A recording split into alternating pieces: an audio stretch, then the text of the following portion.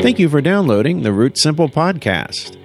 Our topic this week is wild-crafted drinks and cocktails, and our guest is Emily Hahn, who is a writer, recipe developer, educator, and herbalist based in Los Angeles. She is the author of Wild Drinks and Cocktails and the communications director for learningherbs.com. Listen through the end of this show for a chance to win a copy of the book. Well, Kelly and I are here with author Emily Hahn, author of a new book called Wild Drinks and Cocktails. Welcome, Emily, to the Root Simple podcast. Hi. Great to have you on. Great to be on. Thanks. We actually met through the Master Food Preserver, the late Master Food Preserver program in LA. We were Master Food Preservers and went through that program, and now you're a new author.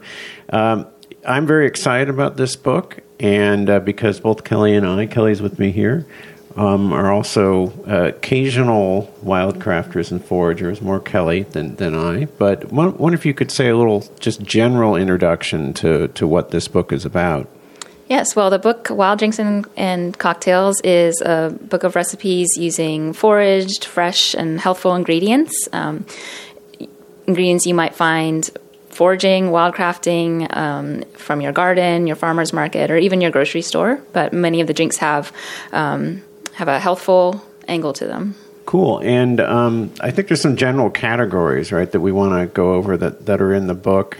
Well, no, wait a second. Kelly's pointing at me. What do you see? You go ahead, Well, Kelly. I wanted to talk about wildcrafting versus foraging. Yeah, go ahead. Yeah, because these are interesting terms. I think it'd be worthwhile to unpack them a little bit. Emily calls herself a wildcrafter, but like somebody describing this book might say, oh, this is a book that focuses on making drinks with foraged ingredients. And so I wondered what the difference is between foraging and wildcrafting. Yes, well, I use both terms, and anyone is welcome to use either term that they feel comfortable with. For me, when I, about 10 years or so, started becoming more and more interested in gathering plants in the wild and using them to make food or drinks or medicine, for me, I was really interested in not only using the plants themselves for myself, but looking at the way the plants were part of a larger ecosystem. So where they grew, who else might depend on these plants for food or shelter, birds and squirrels, bees, other insects. So I was really interested in the process of gathering them, deepening my relationship with the world around me and understanding how it works, and being responsible and mindful while I was gathering that I was being a good steward of those lands. So in my process, I came across a lot of people who would call themselves foraging or information about foraging. But I was really searching for others who were looking at that more holistic view of using plants in the wild. And I found herbalists who tended to use the term wildcrafting. So for them, the wildcrafting encompassed something larger, something deeper. And it also was not only about gathering the plants, but what to do with them and having that craft aspect to it. Not to say that foragers don't consider those things, but I just loved the term wildcrafting. I thought it really encompassed everything that I was interested in. Have you always been a person who likes to go out and in the wilderness and gather things, or is this a relatively new thing? I know before we began rolling, you were telling us about how important you think it is that people have a connection with nature. Is this a way that in your own life you've been able to do that? Yes. I think I grew up hiking a lot and spending time outside. My parents were gardeners, and we would spend a lot of time outdoors. But then I think as I went to college and got older, I lived in a lot of urban environments, and I really kind of forgot about a lot of that. And then I moved to Los Angeles about 13 years ago. And strangely enough, it was in LA where I became more interested in nature. I think both because my boyfriend, now husband, he grew up here and spending a lot of time outdoors hiking. So as a way to introduce me to his home when I moved here, we spent a lot of time in the mountains or the desert or on the coasts. And so I was learning about this new environment where I lived. So to me, that gave me a sense of home. And Also, but, living in the middle of the city, we didn't always have access to these wild lands to hike in, but I would find little patches of, a vacant lot or a little strip of plants near my apartment. So that became a way just of connecting to where I lived and finding those little pieces of nature wherever I was. We're in a part of LA, Northeast LA, that's intensely urban. And as you mentioned, there's a lot of vacant lots and things. What are the sorts of plants that you've been able to find in what most people would think of as a very urban place? All kinds of things. So we have a lot of what people would consider weeds that you might find all over the place, really. Things like dandelions and chickweed, mustards, a lot of wild fennel here in LA, actually. So a lot of kind of those weedy plants that were maybe invasive or weren't originally from here, as well as I'll find native plants too. We have sages and pink peppercorns, which are not native. Those are also another invasive tree, but they're all over. And then I'll find lots that people may have planted at one time, and they've been forgotten. So you'll find citrus or even pomegranates. There was a lot with the quince tree, which was very exciting to me. Currants, things like that. Also our native elderberries and elderflowers, which are really abundant all over.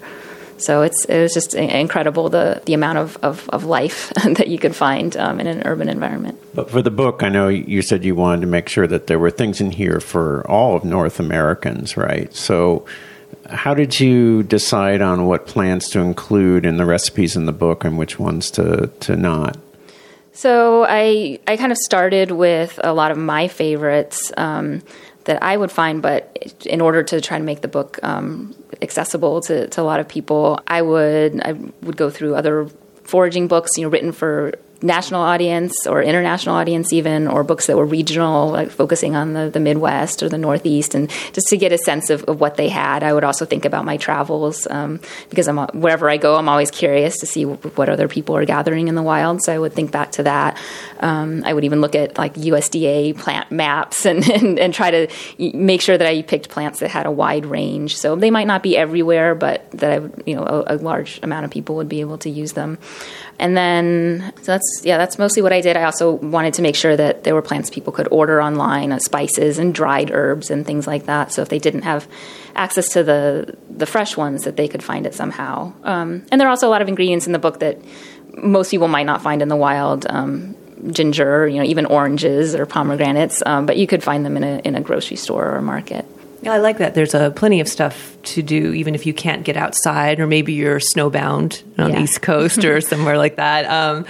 What do we know about that here? I don't know. But you can go to the grocery store, and there are recipes for things made with, your basic berries and cherries, and like you mentioned, ginger or turmeric, which you can find at health food stores, raw, that kind of stuff. So yeah, there's a nice range of ingredients. It's all nature based, but it's you don't have to be really intrepid and go out in the mountains and identify odd weeds. To use this book, it's very accessible. Yeah, exactly. I think anyone could jump into it and find some things that they can make, regardless of where you are. Yeah, it seems like you could probably make something the day you get it. Because most people have some of the stuff in their fridge or in their cabinet, or in their backyard. Indeed, right? Yes. I mean, there's things you can grow as well. Yeah, there's a lot of herbs, lemon balm and mint and things like that you might have in your garden, or you could very easily start growing if you're inspired. You mentioned it in passing, but maybe we should back up and just talk a little bit about the ethics of foraging. So what would you say about, what does responsible gathering look like? Mm-hmm.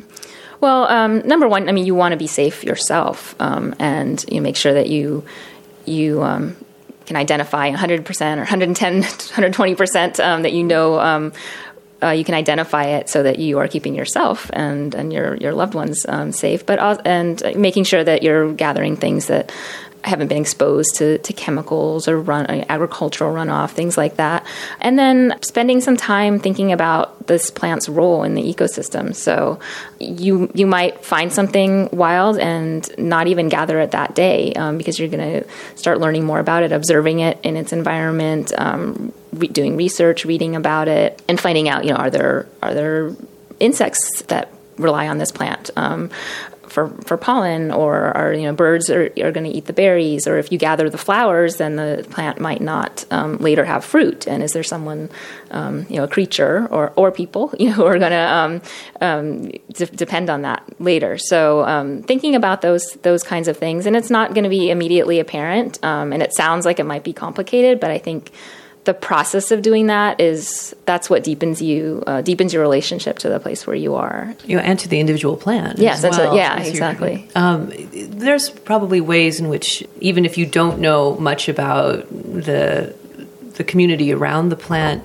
do you when you teach people, do you talk about like not taking more than a third of a plant, or is there any kind of arbitrary number? Like if you're not gathering all the blooms off of a particular elderberry tree, even though you want them really badly, if you leave some, like do you have like a ratio for leaving plant matter behind? So there's a general rule of thumb where you might not want to take, more than like 10 or 20%. So it's good to kind of have that as a general way of thinking, but it's always case by case too, as you're observing a place. And I talk about the book too, if you're not familiar with this, you can just go and start observing any plant, whether it's just a little dandelion outside your doorstep, or anything, and just start looking at it, how what kind of sunlight it uses, or what's its water source, and just kind of spend a little time with it and thinking about those things. So you don't have to be an ecologist or have to spend time in these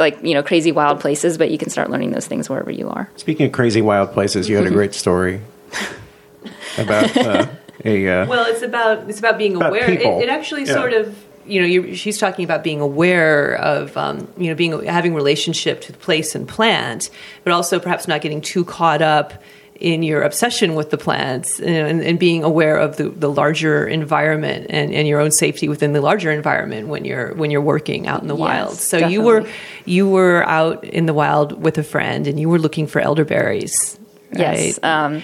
We were driving outside of LA in this sort of remote area on this hunt it was elderberry season, and we go there often looking for berries. But so we were driving out, and in the distance saw the most massive elderberry tree that we'd ever seen before. It was probably like 5 times bigger, and it was lush and full than a typical one. So we pulled over, got our gathering bags, and we're very excited, and started making a beeline for the tree. And we kind of noticed that, maybe kind of out of the corner of our eye, there was sort of a dilapidated shack, kind of on the premises, but didn't really pay attention. We were focused on this harvest, and seemingly out of thin air, all of a sudden, these black SUVs just kind of materialized, with these men jumping out of it, wearing vests, with firearms, and this is not your kind of typical nature day. Yeah,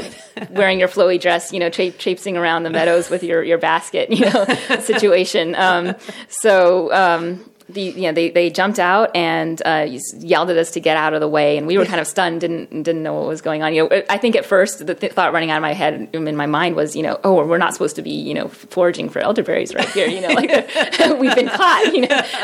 The Forest Service got really serious all of a sudden. We've been busted, but suddenly these pit bulls came running out of this shack that we barely noticed, and they were tased, and there was a man on the ground, with his being cuffed, and we realized that we had stumbled into the middle of a meth lab, which probably explains why the nearby elder tree was so flourishing. So after the runoff from the lab, so we really we were. It was a really, really good reminder to be mindful and aware of where you are. Not only to be aware of nature and the environment, but anything else that might be out there, people, and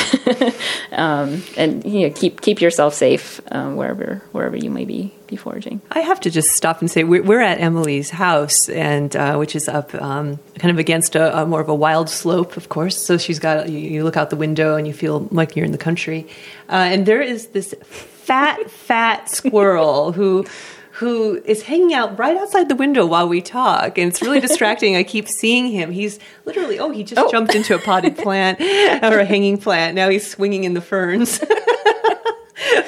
This whole conversation, there's this creature like 4 feet away from us going, hey, look at me. I'm cute. I'm fluffy. Look at my tail. It's huge. It's just a nice reminder that there is life all around us, even in the city. Look at him. He's crazy. Well, we moved here about 5 months ago, and there are a lot of wild California walnut trees in the backyard. And that's something that I would forage a lot in regular years, but as you know, we were going through a really serious drought here, and when I first moved here, I thought, I'm going to gather these walnuts and make something. But I started to notice that it just the trees weren't as healthy as they should have been. There probably weren't as many nuts as there usually would be, and I noticed that there were these squirrels in the backyard, and I thought, I'll leave the walnuts for them. So there's a case where I might have really wanted to gather something, but I felt like the right thing to do would be to leave it to someone else, so I can make another drink. That I don't need to make the walnut drink. There's a lot of really interesting types of recipes in this book, and in a way, you're reviving.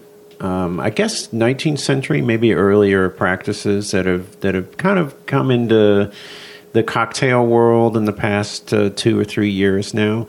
Why don't we break down some of those categories? Like we have shrubs and switchels and cordials. Yeah, I think for the uninitiated, it can be sort of confusing, these terms that you see them about. Maybe you're in an artisanal cocktail shop or in a really nice restaurant or cafe, and they'll have shrubs or switchels. And then there's shrubs and switchels are two that are easy to get mixed up. And then you also work with oxymels and cordials. So let's just break down some of those categories. Yeah. So there's a whole chapter in the book that's devoted to shrubs, switchels, and oxymels, which are all vinegar-based drinks, which might sound a little strange to have a drink made with vinegar, but it was something that has actually been around for a very long time. Oxymels were actually originally a medicinal preparation that it means acid and honey. So they were combination of vinegar, honey, and then often herbs that would be used for various ailments, but particularly congestion and coughs, upper respiratory type situations. Hippocrates would make oxymels, and so there's this long tradition of people drinking vinegar, both because the vinegar itself could have healing properties, as well as it could be used to draw out medicinal constituents of herbs. It could also be used to preserve things like herbs or fruits when people didn't have refrigeration or other means of preserving these things. Or like carrying that flavor. Right. So like if you steep raspberries in vinegar after raspberry season, you can taste raspberries. You can't actually eat the raspberries anymore like we can because we get them frozen and imported, but you can have raspberry flavor in your life. Right. Flavors and things like vitamin C, like sailors would take vinegar drink shrubs, on the seas with them to, not get scurvy. So you had oxymels, which kind of started as a medicinal thing, and herbalists, still use them today, and they can also be quite delicious. And then shrubs, which are vinegar-based drinks that have fruit in them. So like you were mentioning, like the raspberries, or you could pretty much any type of fruit, peaches, berries, watermelons, apples, anything you can think of, you can steep in a vinegar, and so the vinegar takes on the flavors and the colors and sometimes the healthful properties of those ingredients, and then you can combine that with a sweetener, sugar, honey, anything you want to make a syrup, and that's your shrub syrup.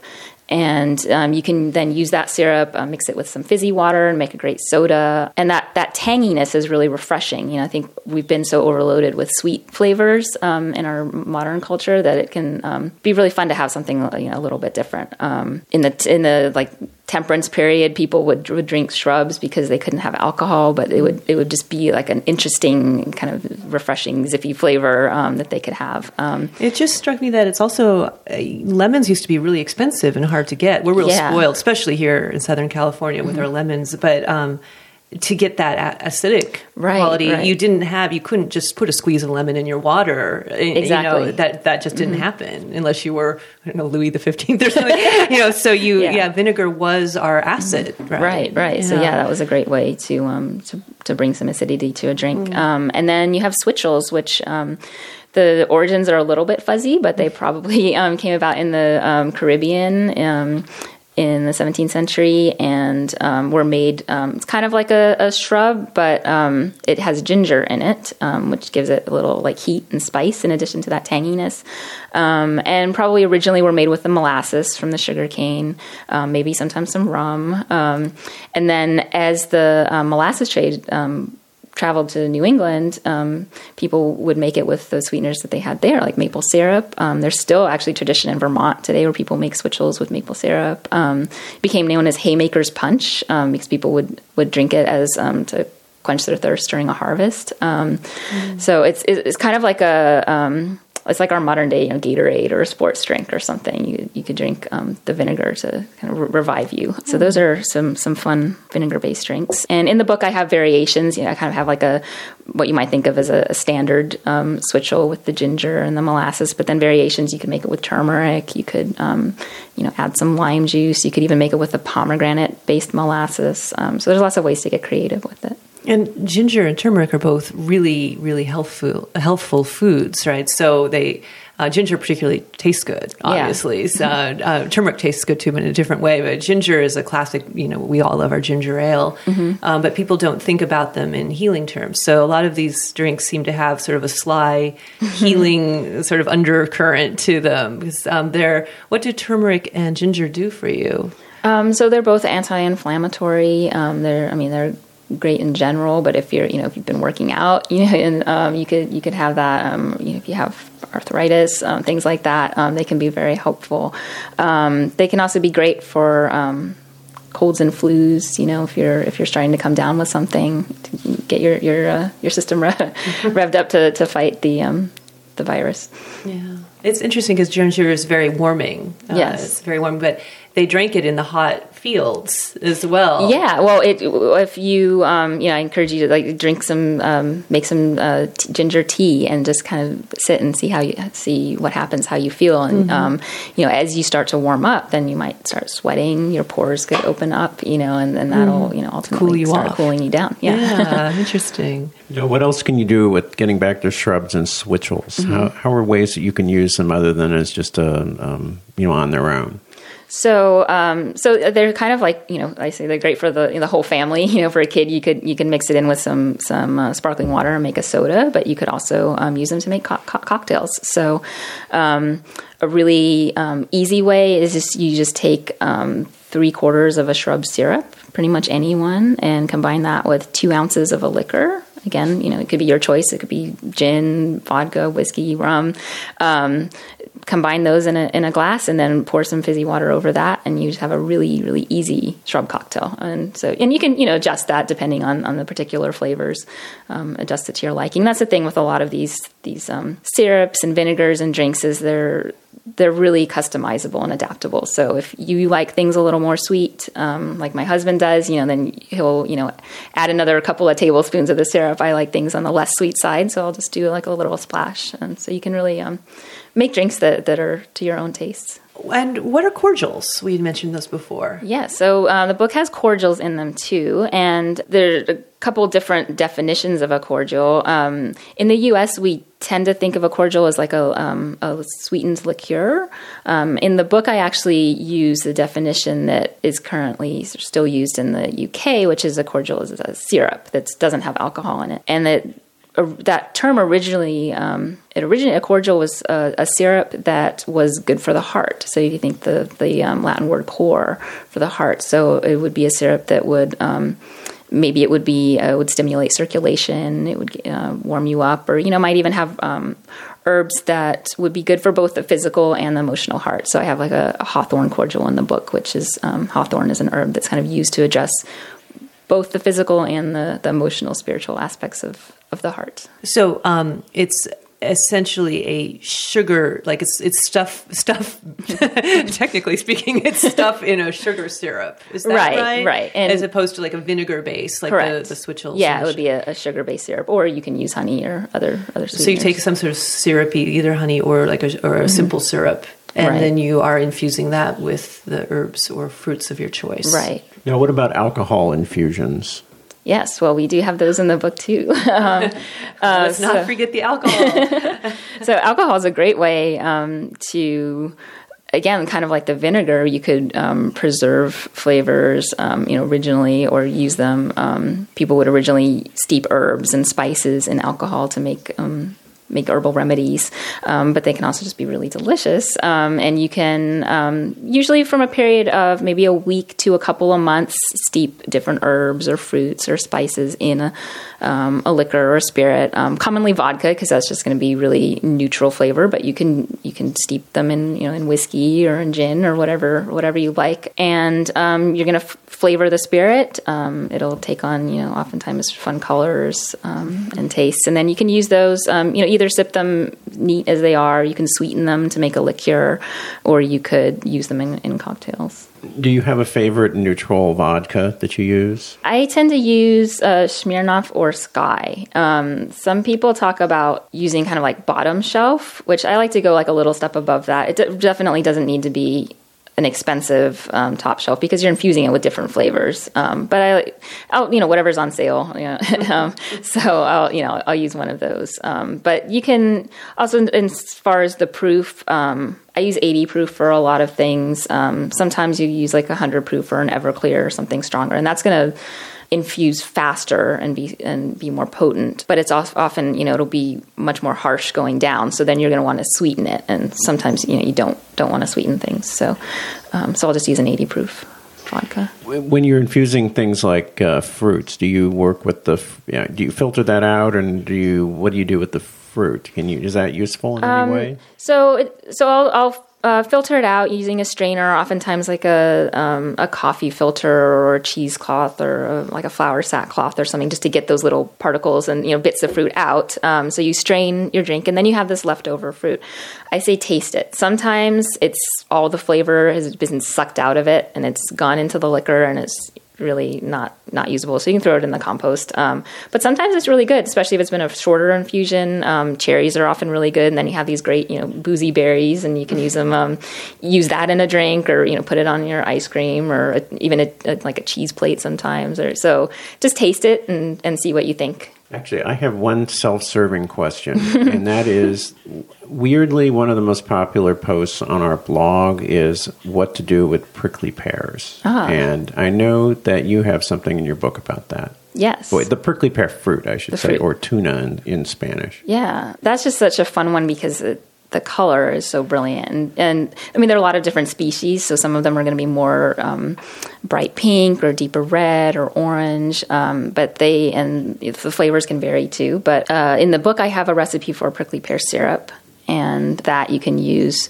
I have a cocktail recipe in there using the syrup and the tequila and ginger beer. So then that just makes a really vibrant, refreshing cocktail. You can also use, because it's in a syrup form, it's going to sweeten whatever you add it to. So you could throw that into some lemonade or something and have something colorful and unusual. You can pretty much anything you can think of to use the syrup for. Do you happen to know if any cactus fruits are poison?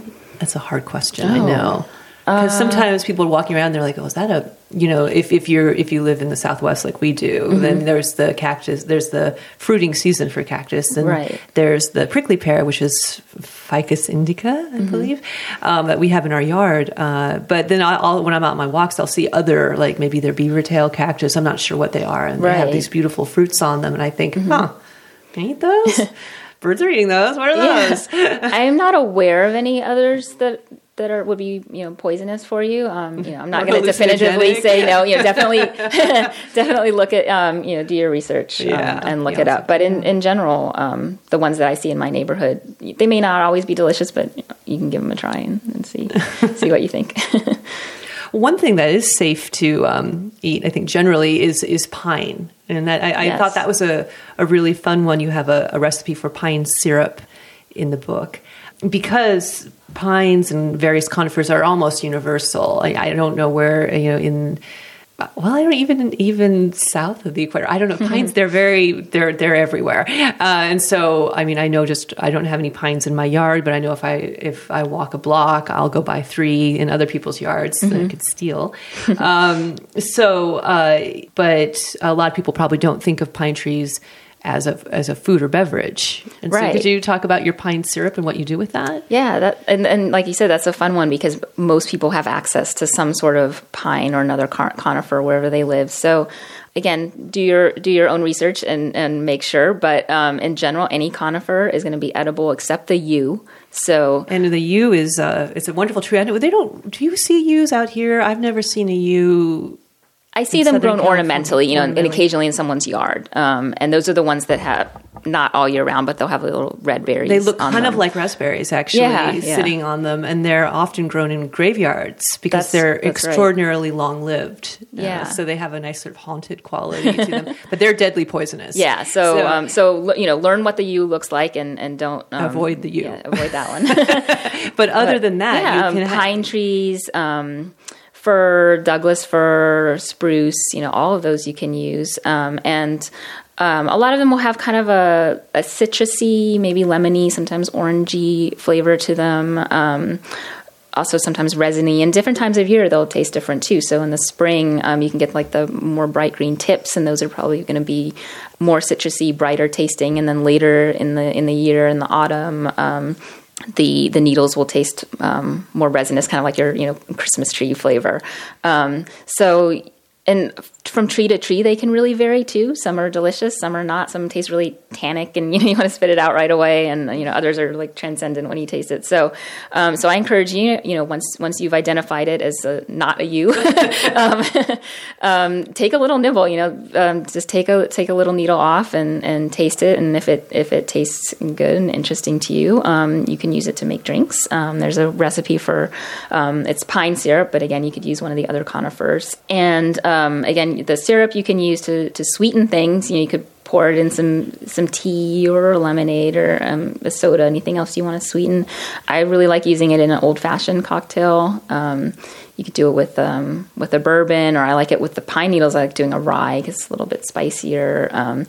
And that's just a really fun. It's not going to hit someone over the head, that I'm like they're drinking a Christmas tree or something. Yeah, but it just gives it just kind of a really interesting, unique flavor to it. And pine has some of that. Again, the sly medicine. Yeah, exactly. So like a lot of these recipes, they're not going to be hardcore medicine, but it's a way that you can get those things into your daily life. That's in a fun way. So pine has a lot of vitamin C in it, and it's also it's another one of those expectorant herbs that can be great for chest congestion. So you can take the syrup straight, or put it in some hot water, or make a tea with it, and help get things moving along in your chest. Pine would be good in honey then too, wouldn't it? As a kind of it's delicious in honey, and also good for coughs and chest things. So you have a spoonful of honey when you're feeling really miserable. Yeah, I'll just infuse like pine or fir needles in honey, and then it's it's medicine that's really fun to take, and then you'll just be eating it all year round. Really, you'll be sitting on the couch in your bathrobe with the jar of honey and totally, a spoon. I like the idea of the sly medicine, especially if you have family members if you're interested at all in herbalism, but you have family members who are resistant, because they're stubborn, like my husband, or maybe they're a kid and they're suspicious, naturally suspicious children. I'll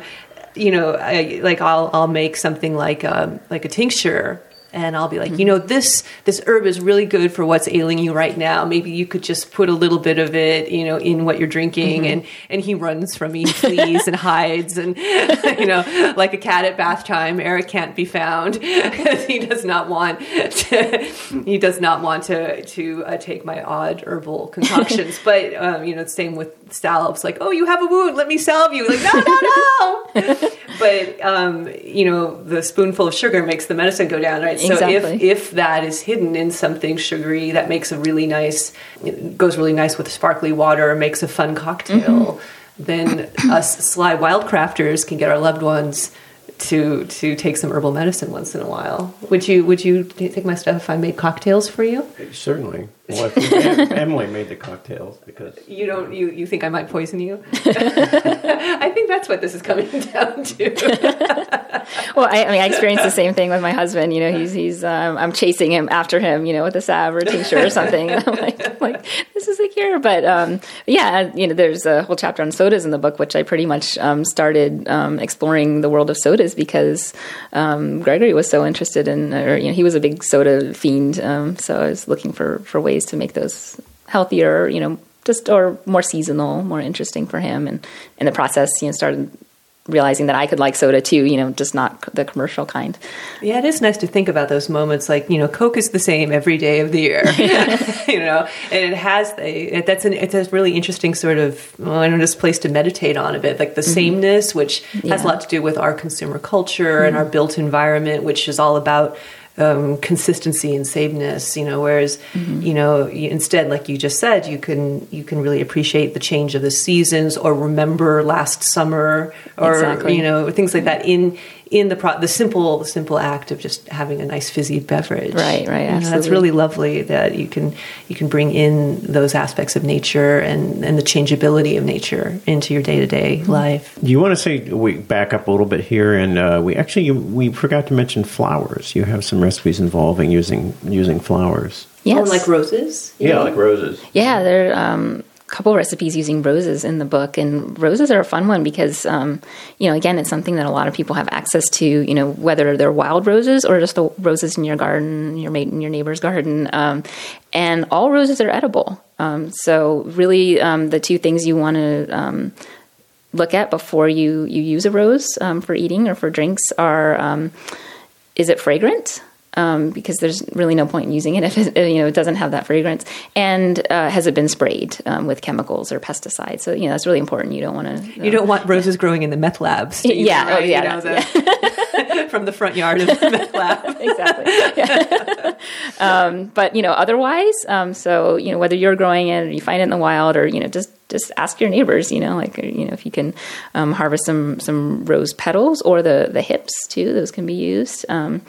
So use roses. You can make different like liqueurs and those kinds of things with the roses, as well as I have a recipe for making your own rose water. So you're kind of doing like a little easy distillation on the stovetop, and then you can use that rose water in all kinds of different drinks. Easy distillation as opposed to difficult distillation. Yes. You want to say something about that easy distillation? Really, all you need is a good deep pot. And like a couple of little bowls, and you're putting your rose petals, or you can do this with other herbs. You could do chamomile or lavender, or even like honeysuckle flowers, anything in there with some water, and you're basically bringing that to a boil, and it's catching the steam and making this really beautiful, fragrant water that you can use. Actually, you just said honeysuckle, and it reminded me of your book. There's also a honeysuckle recipe, which I think people might be fascinated with. A lot of people have honeysuckle either growing in their yard or in their neighborhood. It's hard to miss when it's blooming. You can smell it like a mile away and seek it out. What do you do with honeysuckle flowers? Yeah, like you said, it's one of those things that's just so fragrant, and it's like, how can I capture this? So you... I grew up as a kid just kind of like eating or, sucking the nectar out of the individual honeysuckle flowers. But if, you want to capture it in a little bit of a larger bottle of it, a larger quantity, you can, again, make a syrup from the honeysuckle flowers. And this is another process that you can use with other flowers, is basically you're going to harvest the flowers and then pour boiling water over them and make like a strong tea. And depending on the flowers, it might take a couple hours or maybe a day. You just let them steep in there until you have this really fragrant tea, and strain that out, and then you can combine that liquid with sugar or honey and make a great syrup with it. And it carries the fragrance of the flowers. Right. Really and honeysuckle is, it's subtle. So if you're using it in another drink, you don't want to overpower it, with a lot of other flavors. But it's really lovely. And it's also medicinal. Yeah, that's another one that's long been used for cold and flu. And I just remembered that, and a note on that recipe is that you can do the same thing with nasturtium flowers to make a peppery. Yes, and especially here in LA, we have so many We're drowning wild nasturtium. nasturtium. I know, it's funny when I think about in other places, it's like a very precious sort of exotic that's tended carefully in its beds. And like we fight an ongoing battle to keep it from swallowing our entire backyard every year. What can so you're cutting it back, but you can make something with it too at the same time. So you can use the same process with nasturtium flowers. We're getting near the end of our time. One thing I did want to ask you about is a lot of people have concerns about sugar. So are there recipes here that you would recommend for people that want to avoid sugar or ways to avoid sugar? Yes, definitely. I personally avoid sugar in most of my food and drinks, so really mindful of that. In the book, there are recipes that do use sugar, or a lot of recipes use honey, and for the most part, you can use either one. Sometimes if you want a drink that's more has maybe a more neutral sweetness or a clearer color, then you would use sugar. But otherwise, you can almost always use honey. You can use other type. It doesn't have to be your refined white sugar. You can use other types of unrefined brown sugars, and you can use coconut sugar, molasses, maple syrup. There's pretty much all other types of sweeteners that you can use to your own preference. The other thing about limiting sugar in these recipes is that I guess we have to remember that if you're making a sparkly drink with a little bit of sugar syrup in it, that has like a lot less sugar overall in it than a soda, any kind of commercial product that you would buy. I mean, it's astounding how much sugar they pack into those commercial products. I mean, Coke has 11 teaspoons of sugar in a glass or something, a can crazy, or something like that. And then there's all those artisanal kind of fancy sodas that are expensive that you can buy, but I suspect they're just as sugar packed. Still sugar, yeah. So if you're just using like say a tablespoon of sugar syrup in your glass of sparkly water, you're still a long way ahead. Right. It's going to be a lot less. Yeah. Well, do you want to say something about where people can find the book and in a way that supports you the best? I know sometimes are you selling it through a website or? The Wild Drinks and Cocktails. It's available anywhere books are sold. So you can go to Amazon, Barnes and Noble, your local independent store. If you, I'm not selling it myself, but if you go to my website, emilyhahn.com, then there are links to all the different places where you can buy it. And are you teaching any classes coming up? Yes, I have this fall. I'm teaching. I have a bitters class and teaching some other like herbal cocktail classes. I'll probably do another drinking vinegars class. I also have one on making liqueurs that you can give as holiday gifts. We have the holidays coming up, so a lot of these are really fun things that you can make for other people, as a gift or at a party or something. And people can find out about that on your website, I assume. Yes. Is there Facebook, too? Yes, I do have Facebook page, Emily Hahn. All right. Well, thank you, Emily. We love the book, and we wish you the very best of luck with it. Thank you so much. That was Emily Hahn. If you'd like a chance to win a copy of the book, please send an email to rootsimple@gmail.com. That's rootsimple@gmail.com. with the words "wild drink" in the subject line. We'll pick a winner at random, and the deadline to enter is November 8th, 2015. If you'd like more info on our guest, you can check out her website, emilyhahn.com. If you like this show, please share it with a friend via email or social media. To leave a question for the Root Simple podcast, call us at area code 213-537-2591 or send us an email at rootsimple@gmail.com. We are Root Simple on Twitter. We're also on Stitcher, and you can support the Root Simple podcast by buying a copy of one of our books through the Amazon links on our website. Our theme music is by Dr. Frankenstein. Thank you for listening.